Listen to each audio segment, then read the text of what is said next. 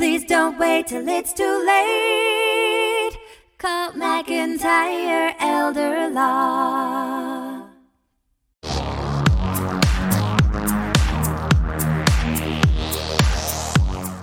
Hi, I'm Greg McIntyre here with attorney Brenton Begley. So I didn't know I was going to have to say it. So you're going to do it for me.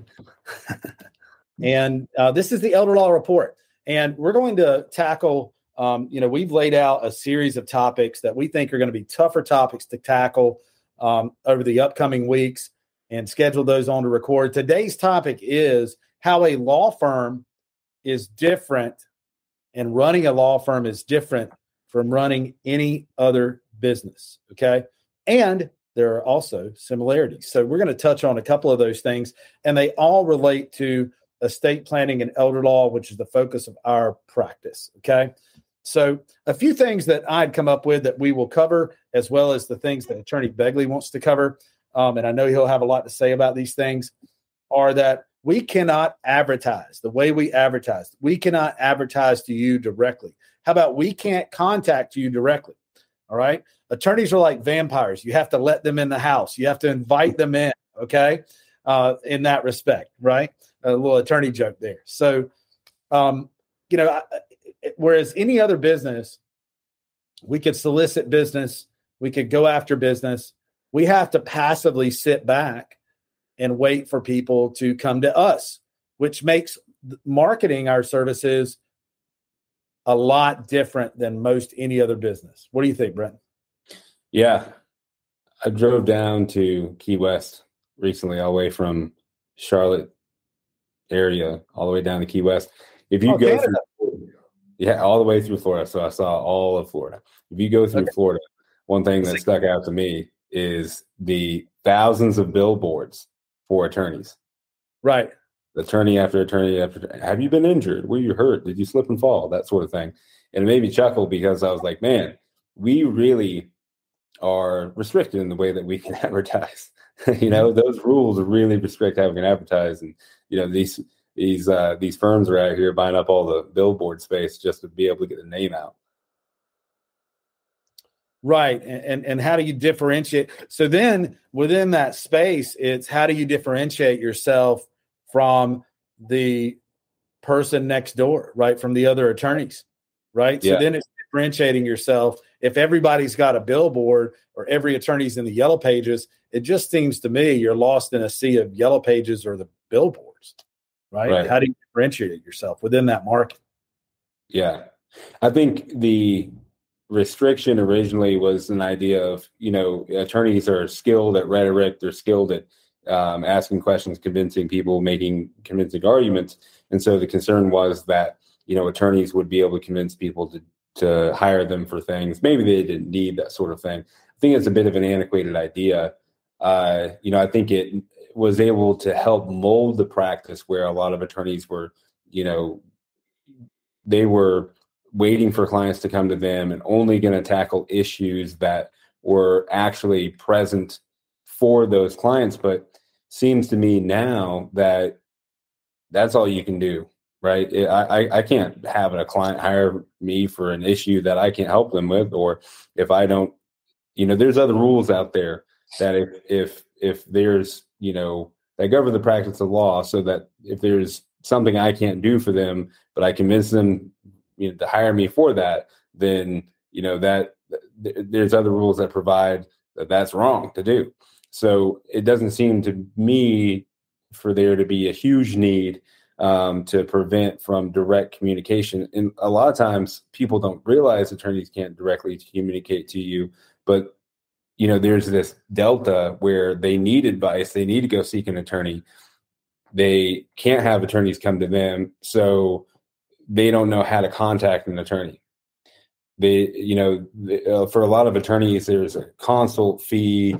There's, a lack of understanding of what those attorneys do. Sometimes when it says, I do fiduciary, litigation, or even estate planning, elder law, I get questions all the time. What is that, right? Because people may not have that term in their vernacular such that they understand immediately, oh, I need a estate planning attorney, right? I need an elder law attorney. I need a fiduciary litigation attorney. That's one I saw the other day where I was like, come on, man, you're not helping yourself out on that one. You're like, what is that?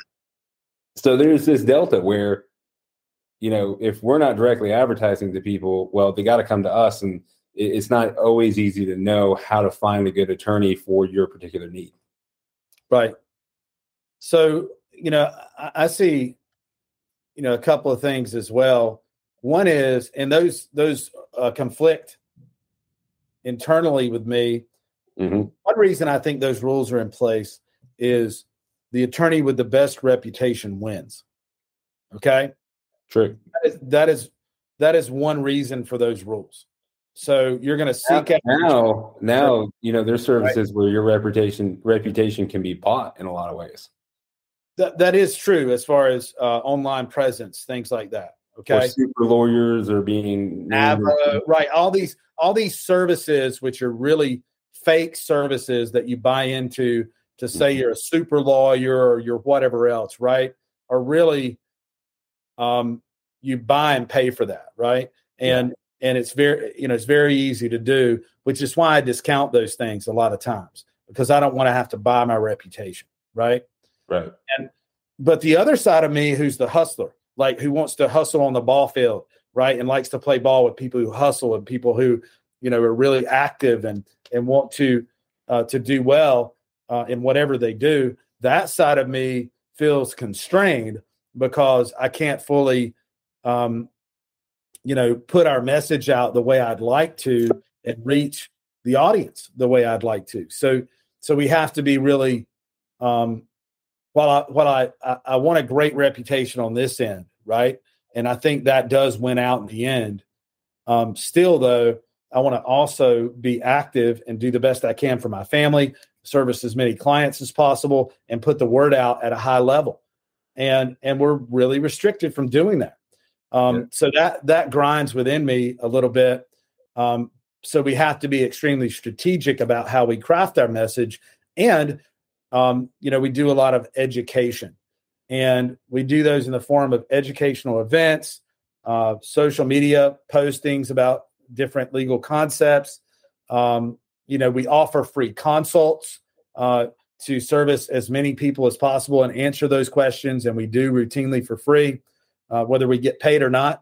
And so e-newsletters, that if you sign up for our Elder Law Report e-newsletter, this will go out via video, via podcast, right? We do a lot of those things. So, and you can sign up for things on our website, but so those are the ways we have to try to advertise instead of directly contacting folks. Yeah. So they contact us back. I like that we are able to just give out a lot of content for free, but also we're giving out a lot of content for free. Right. And that is something that I've never been afraid to do, because I think clients deserve it. I think they understand the need for the assistance with an attorney, even if you give all that free information out. And I think it's incumbent upon attorneys to instruct those who aren't attorneys on how it works, right, and get them interested in it. But what kind of is a little bit difficult is if I was a doctor, okay, and I learned about something in med school, or learned about something in my practice, or I read a scientific study and I really understood it. And I was like, man, there's this particular thing that you can do to help you live longer. Or if you stop eating this or stop, drinking that, whatever it is, like you'll have, a 40% chance of living longer. Like, we've talked about this in the past. Sauna exposure is one of those things that, if you do it regularly for a certain amount of time at a certain heat, it's been shown to increase longevity by a crazy large percent, like between 30 and 40%. So that type of thing we can talk about on a podcast. We can write an article about it, but we can also tell people. And if I was a doctor, I could also tell people directly, that's the case. I could tell them about it. And, if I knew that as a doctor, I probably wouldn't shut up about it, and I'd probably start selling saunas, right? Or something similar, because of how excited that made me. Now, if I go out and I, find something out about the law and find out a way to protect somebody's assets, I can't go directly to people and be like, hey, do you have an attorney? Have you talked to your attorney about this? This is a big deal. You need to know about this, that sort of thing. I have to put that out on more of a global scale and have people wait and try to find an answer for a problem that they already have, which again provides a bit of a delta, right? Clients are usually not talking to attorneys until they have an issue that they've run up against, rather than being informed and already knowing this stuff. Or preventing the problem, right? Preventative medicine, so to speak, use that analogy, as opposed to just treating it at the time that there's a major problem. Exactly. You're prevented in the first place. Yep. Right. Yeah, that's a great point. So that's one thing that those rules could prevent, right? Yeah. And sometimes you're giving away a lot of really good information for free that it took you a lot of money in student loans, right? Education and time to learn yourself, right? And that can be frustrating too, especially for folks who just want those things for free, right? That can really, I mean, just admitting that as an attorney, and and I try to be as nice a guy as I can and free to give information, but that is frustrating sometimes, and I have to come back and like start fresh, a new day fresh, or start a new consult fresh sometime and take a walk when I feel like someone just literally wanted to pick me apart for free and had no concept of the fact that what I know and what I'm telling you comes from a place of great experience, learning, education, right?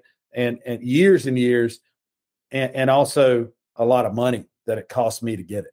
Yeah. So, yeah. And the other thing is a bit of a knife in the ribs, because I've had this happen before where someone comes in and one of the first things they say is that I'm just here for information. Like, well, okay.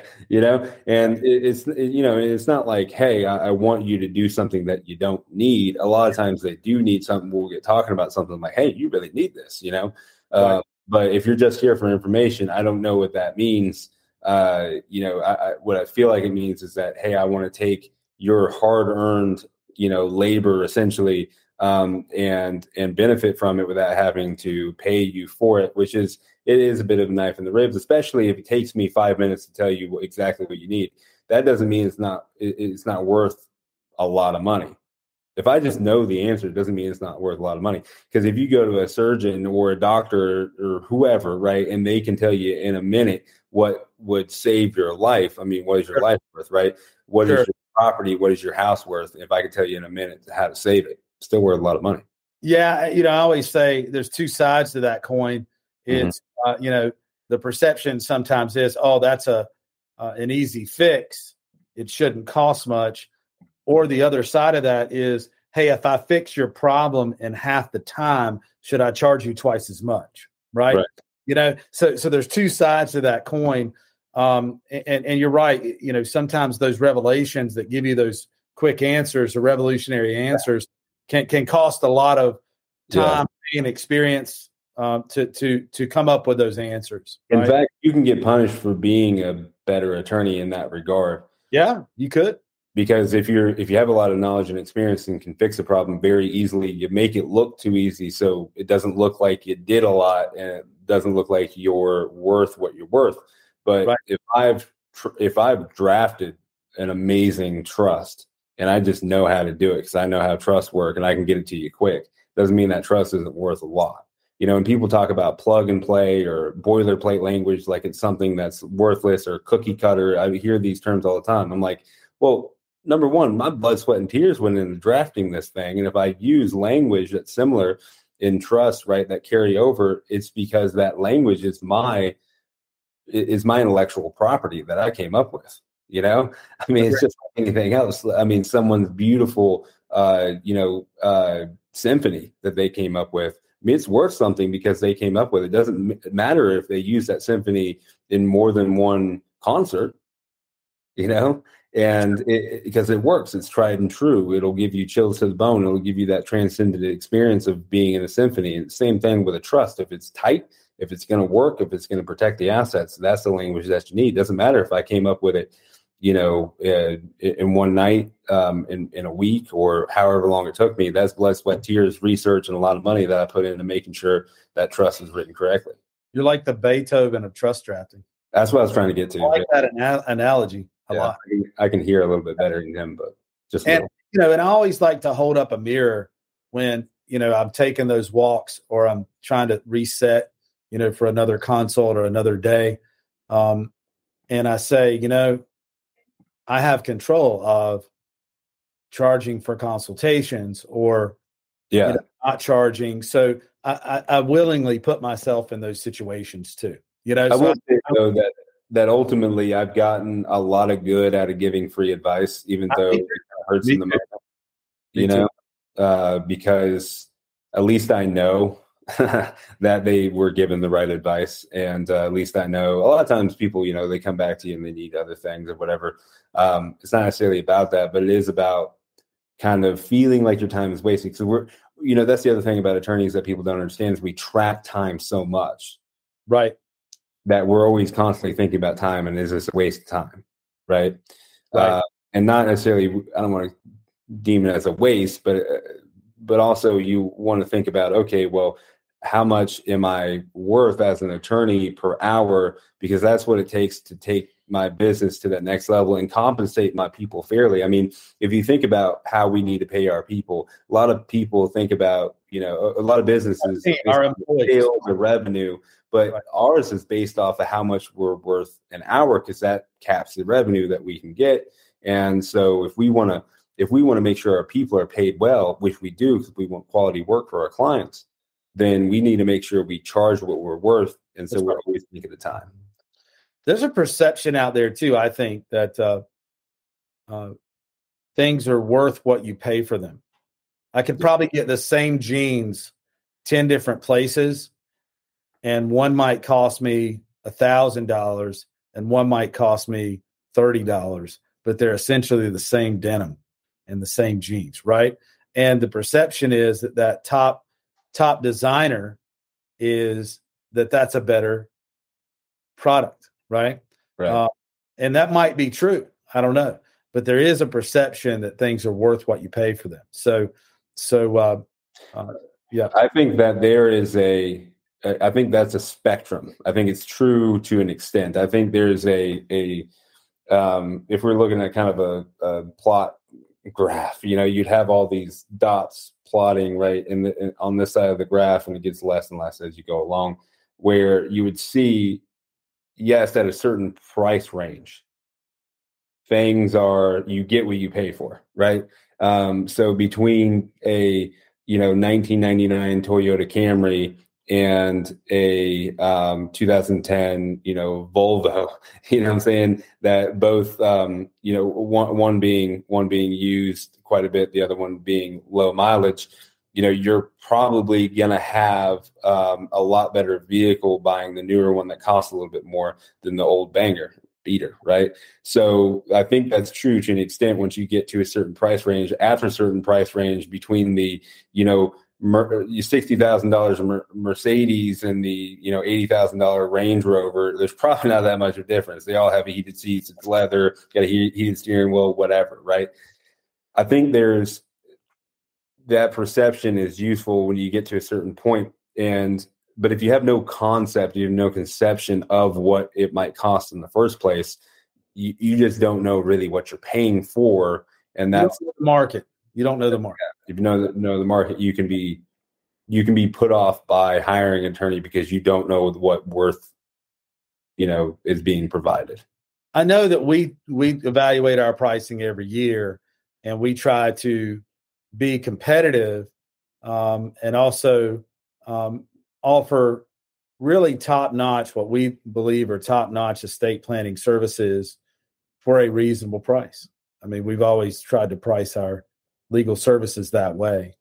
So there's also constantly changing laws, right? The legal profession, there's constantly changing laws. So, we're constantly looking at a changing legal landscape, and we're constantly educating ourselves, right? I mean, we're constantly there. We're constantly dealing with ethical and legal issues that we make multiple times, and those decisions multiple times on a daily basis, probably more than any other business or industry.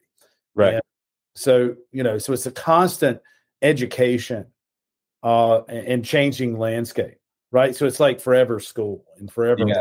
I used to work for companies that would have a whole compliance department filled with attorneys just to make sure that company was in compliance with the changing laws. And what's funny about a law firm is that you're your own compliance department, you know, like Wells Fargo has a whole team of attorneys around the world that will update on banking regulations around the world to make sure that they're in compliance with those regulations. Now we have the same thing. It's just us, you know, and it is the attorney, and you have to make sure that you're keeping up on that stuff, which costs money too, by the way. It costs money to run those services that you can research the law, and then separately it costs money to run services that will update you on changes in the law. Those are things that people don't really realize. And a lot of times when we're doing something, one of the first things we have to do is go ahead and, you know, figure out, okay, has anything changed since the last time I did this? Which is a big deal. Sure. Or through a lot of stuff to figure that out. Agreed. So, you know, in our new series, we're going to cover some controversial topics, and we're going to talk about things that we find interesting as well, that we think other people would find interesting. These are the conversations that you and I have about different aspects of our practice and business on a regular basis, right?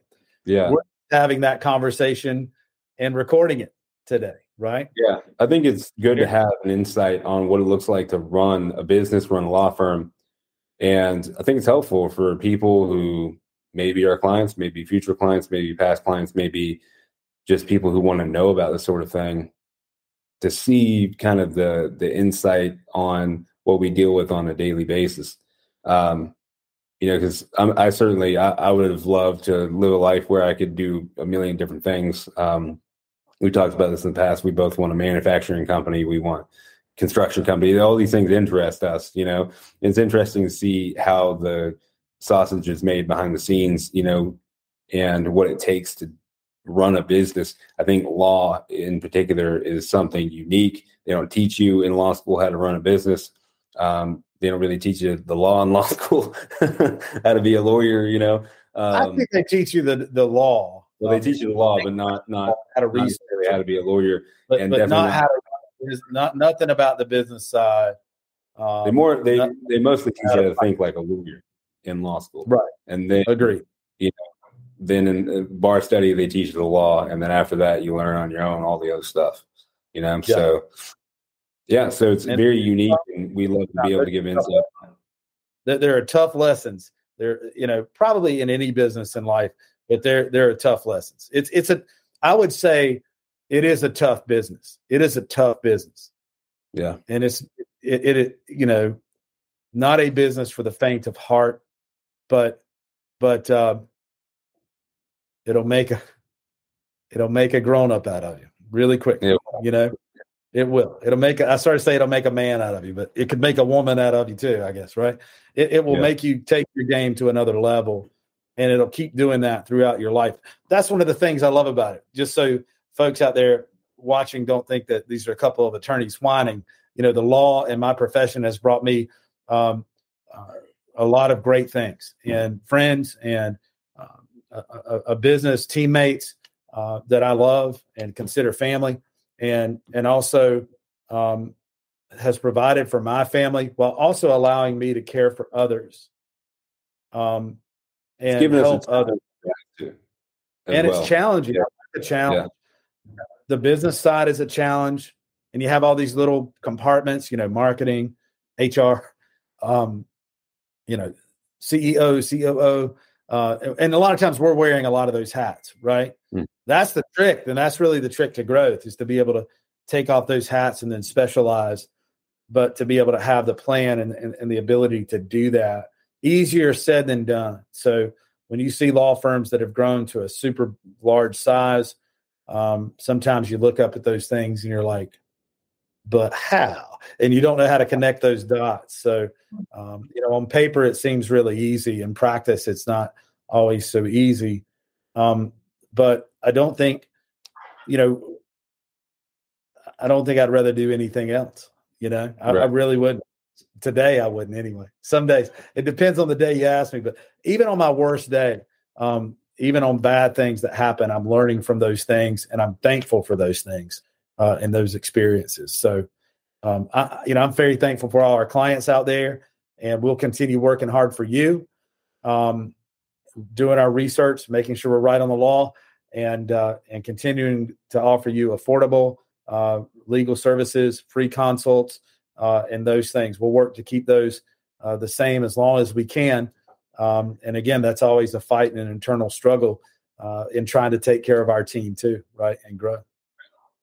Yeah. Well, I appreciate you having this discussion with me today, Brenton. Yeah, man. Absolutely. I love having it. All right. And we'll see you next time on the Elder Law Report. All right. Peace. Please don't wait till it's too late. Call McIntyre Elder Law.